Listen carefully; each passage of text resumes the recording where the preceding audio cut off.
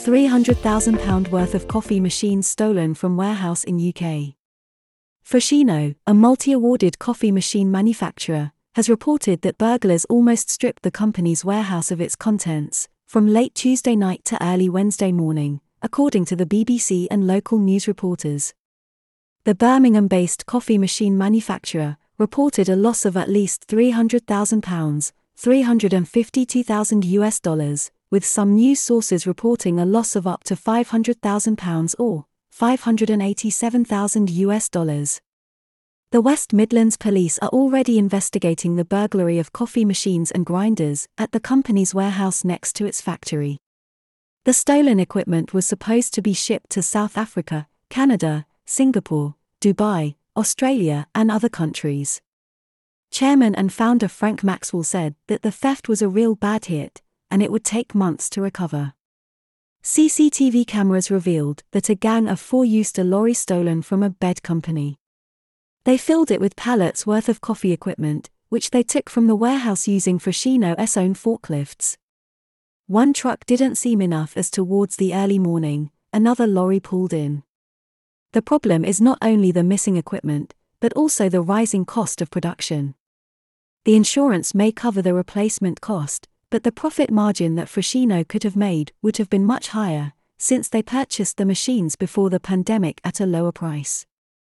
All of those items are going to have to be made at a much more ridiculously high price, with a much closer profit margin for sure, said Frank Maxwell, founder, Foschino. This was the second time that the company had been targeted by thieves. After the robbery, the burglars used a fire extinguisher everywhere, most likely to cover some tracks. When the first employee showed up for work on Wednesday morning, the company found out about the burglary.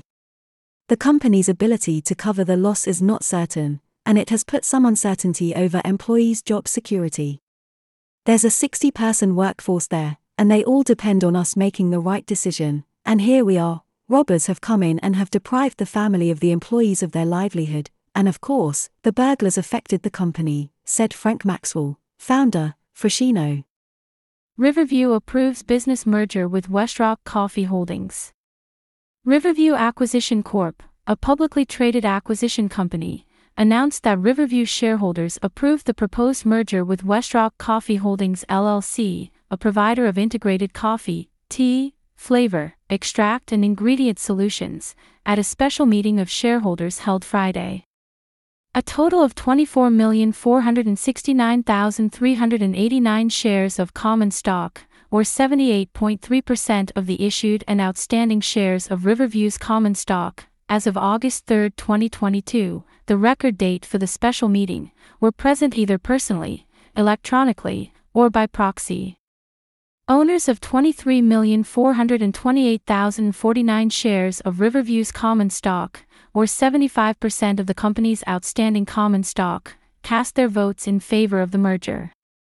On August 29, Westrock Coffee Holdings is expected to formally close on a merger that will take the coffee and tea producer public, with shares anticipated to start trading that morning at $10 at the Nasdaq market's opening bell.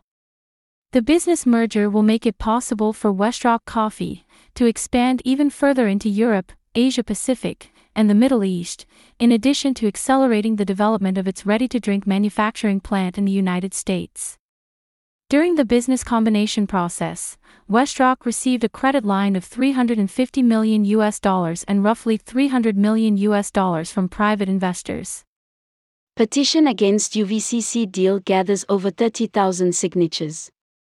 A petition has been submitted on change.org to tell the Ugandan government that the people do not believe that the UVCC deal is good for the country. If the petition reaches its target of 35,000 votes, it currently has over 31,000, it will be one of the issues with the most votes on change.org, says Nemasaba Waniola, who started the campaign. The president can still withdraw his signature until July 5, 2022, which would render the contract ineffective. To support him in his decision-making, we want to start this petition, as stated in the petition at change.org, to protect Ugandan coffee producers from the exploitative UVCC monopoly. Waniola summarizes the industry's concerns in 4 points. The first is to purchase coffee qualities and quantities at prices set by UVCC itself. Until these activities are successfully completed, coffee farmers are not allowed to sell coffee to other buyers. To ensure this, other export companies do not receive any documents for export until UVCC's activities are completed and the company has opened the market to others. Second, UVCC is granted tax neutrality until 10 years after completion of the production facilities. For example, income tax is waived for 10 years, import tax, VAT, but also social security contributions for employees and fees for work permits are waived by the state. In addition, the price of electricity is subsidized by the state, and the government commits to providing a constant and permanent supply of electricity. The same applies to water and other infrastructural connections. Third, UVCC is given land for 49 years for the projects. Permission to fill the Namanvi River, which flows through the site, is also given without any restrictions in the contract, without the consequences for the environment having to be absorbed by UVCC in any way. Lastly, in return, UVCC is to ensure that more value is created in the country by processing the premium coffee into roasted and instant coffee. The development of the market for this, in Europe and other parts of the world, is the responsibility of the company. However, the consequences of the not unlikely failure of the project will be borne by all those involved in the coffee industry in Uganda. Probat times market perfectly for hydrogen-powered roaster. Hydrogen is a hot topic in various industries as a sustainable alternative to fossil fuels. Probat's entry into this alternative fuel source comes at just the right time, as the cost of gas is rising at an unprecedented rate, due in part to Russia's restrictions after Putin turned off the tap to European markets. Hydrogen is a combustible gas produced by a process called electrolysis, in which electricity is passed through water to separate the hydrogen and oxygen molecules. One disadvantage of hydrogen in terms of sustainability is that it consumes a lot of energy. However, it retains its green credentials if the electricity is generated sustainably from renewable or nuclear sources. Most people want to know why you do not just use electricity as a fuel source, when hydrogen consumes electricity in the first place. The reason varies depending on the industry. It's worth reading Bill Gates' excellent book, How to Avoid a Climate Disaster, to learn more about the uses of hydrogen.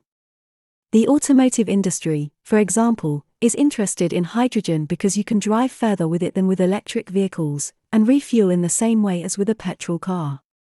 In addition, hydrogen is much easier to store than electricity is, with current battery technology.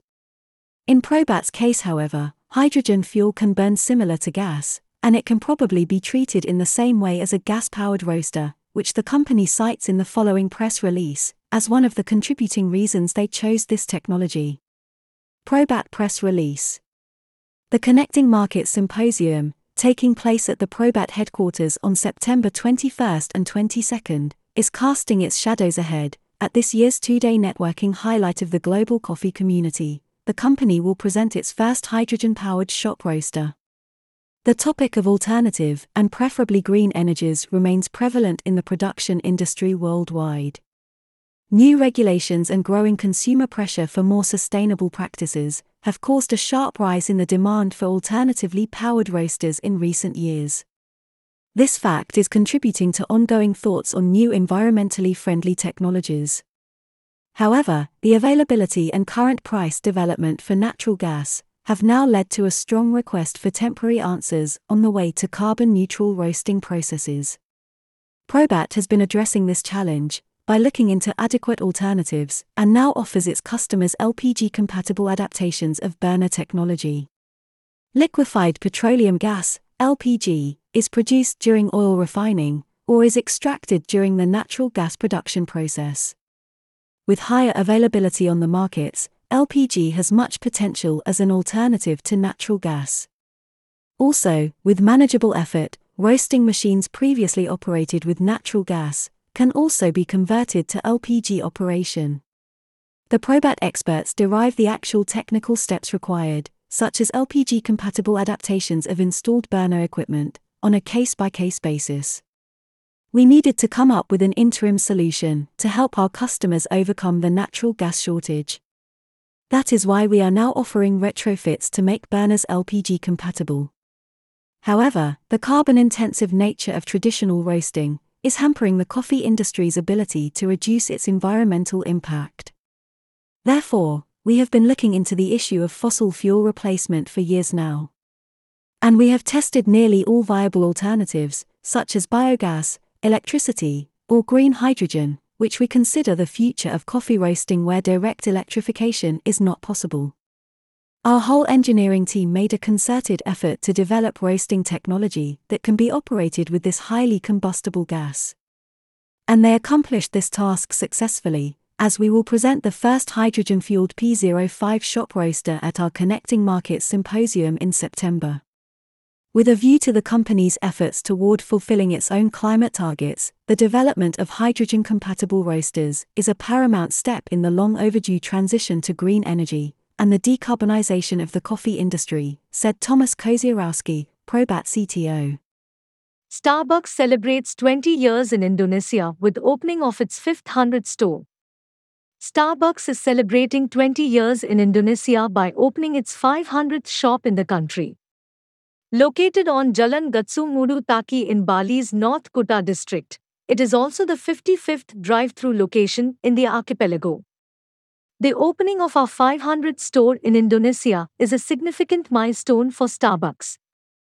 This is a proud moment for all our partners wearing the green apron, and I am excited to celebrate this achievement with them.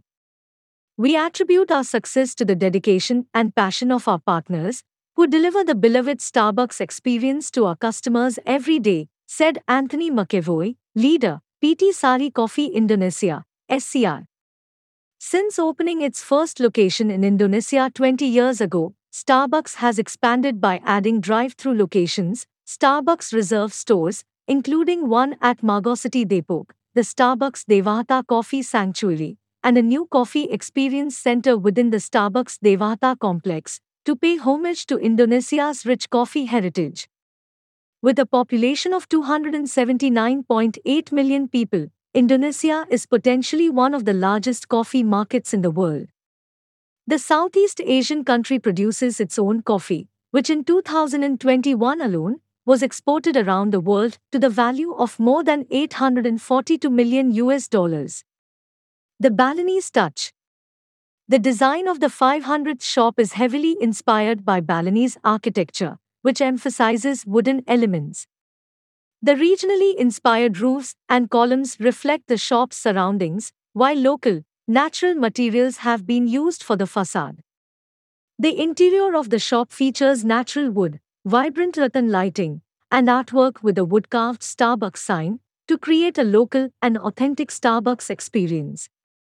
Indonesia has played an important role in Starbucks' heritage as one of the world's leading coffee-growing regions through today, as we continue to deliver the iconic experience across the market. Since entering the market 20 years ago, Indonesia has become the 10th largest market globally for Starbucks, and we remain committed to serving more customers and communities for the long term, said Michael Conway, Group President, Starbucks International.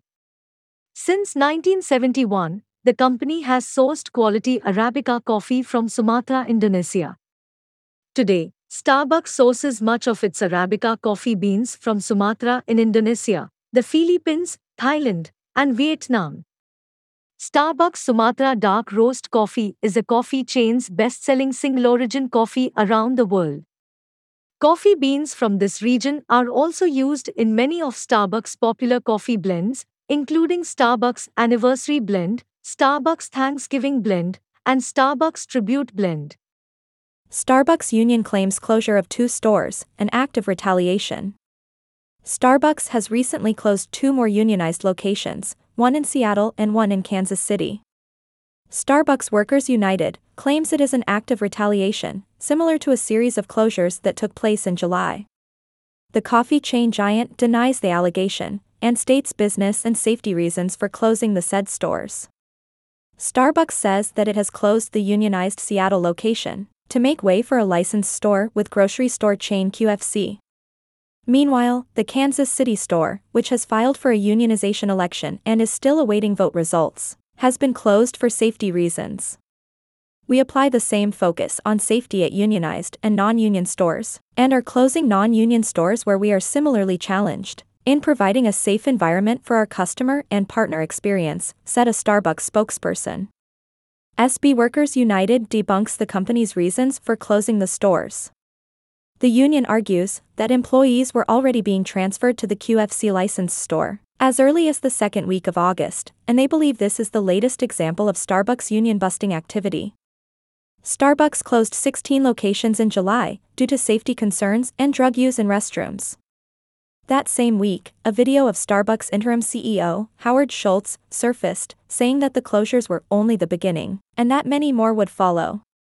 Schultz already expressed his plan to address safety concerns during the era of significant reinvention, which is reportedly the reason for shutting down the Kansas City store.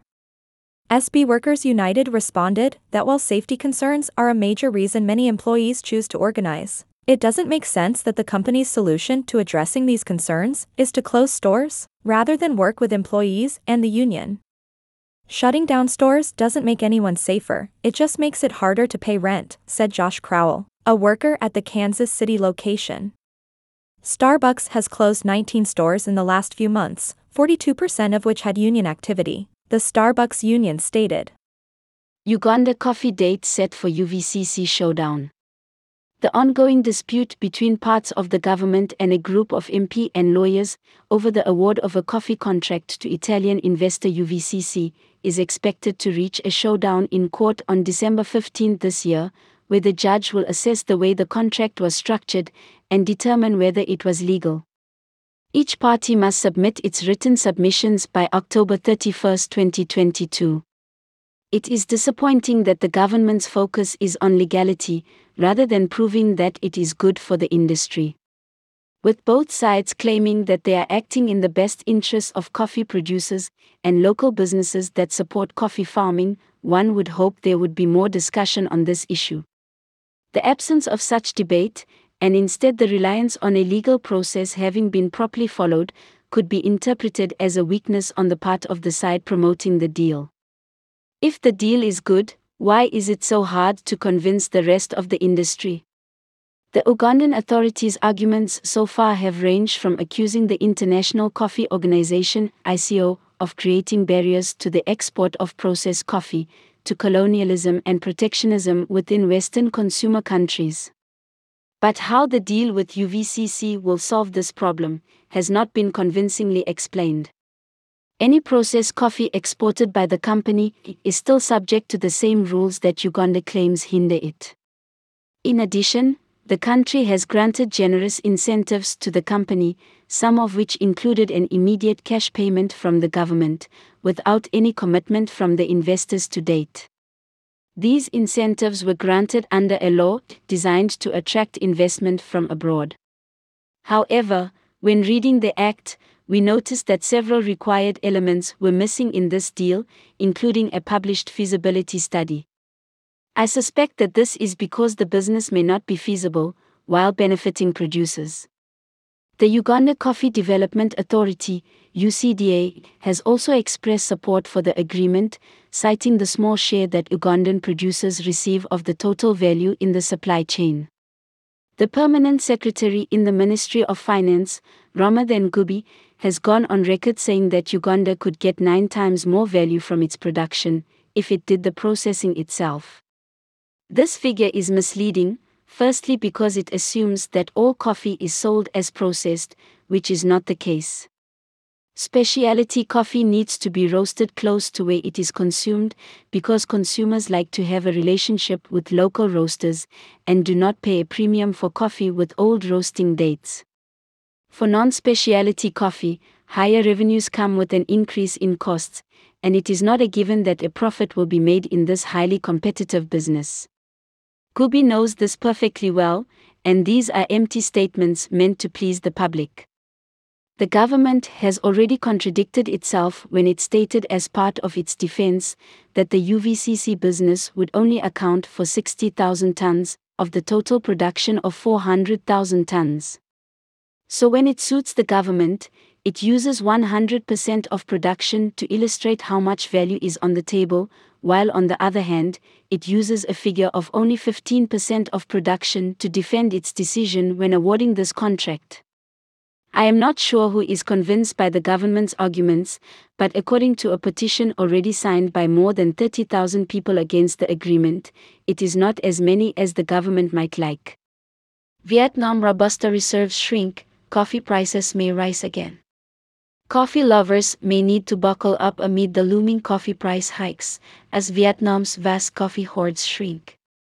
The global coffee market is facing huge deficits, and key players in the coffee industry are battered by drought, heavy rainfalls, insufficient supply, and shipping bottlenecks. As opposed to production, global coffee consumption is increasing after a COVID-induced pause. According to projections, Vietnamese stockpiles will have been cut in half by the end of September, compared with the same period a year earlier. Carryover stockpiles are seen at 200,000 tons at the start of the new season on October 1st, compared with an estimated 400,000 tons a year earlier, according to the survey. Output from Vietnam is also expected to drop in 2022 to 23. Many producers abandon coffee for more profitable fruit trees. The rising fertilizer prices will also affect production for the coming season, said Do Ho Nam, Intimex Group's chairman, and Vietnam Coffee and Cocoa Association's deputy head.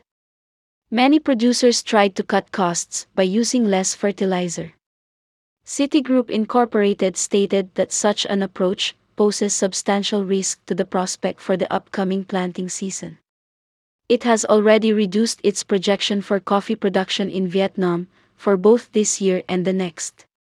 The harvest in Vietnam runs from October to early January. It is projected that some coffee-growing regions might receive heavier rainfall in 3 months from October due to the La Niña weather pattern. As a result, stocks are decreasing. When shipments of Vietnamese Robusta rose 17%, its availability declined. Many traders are worried, and some fear that producers may hold their coffee back, in hopes that the prices increase further. Robusta's current price in Dak Lak province rose to a record high of $2.10 per kilogram last week. In spite of the widely accepted opinion that Arabica is the superior bean, Robusta has been gaining in popularity, as people search for cheaper alternatives to Arabica, due to rising prices. Companies such as Nestle, Jacobs, and others use lower-quality Robusta beans for their instant coffee or as a base for espresso blends. World's first minister for coffee appointed in Papua New Guinea. The re-elected Prime Minister of Papua New Guinea, James Marape, has named his cabinet members.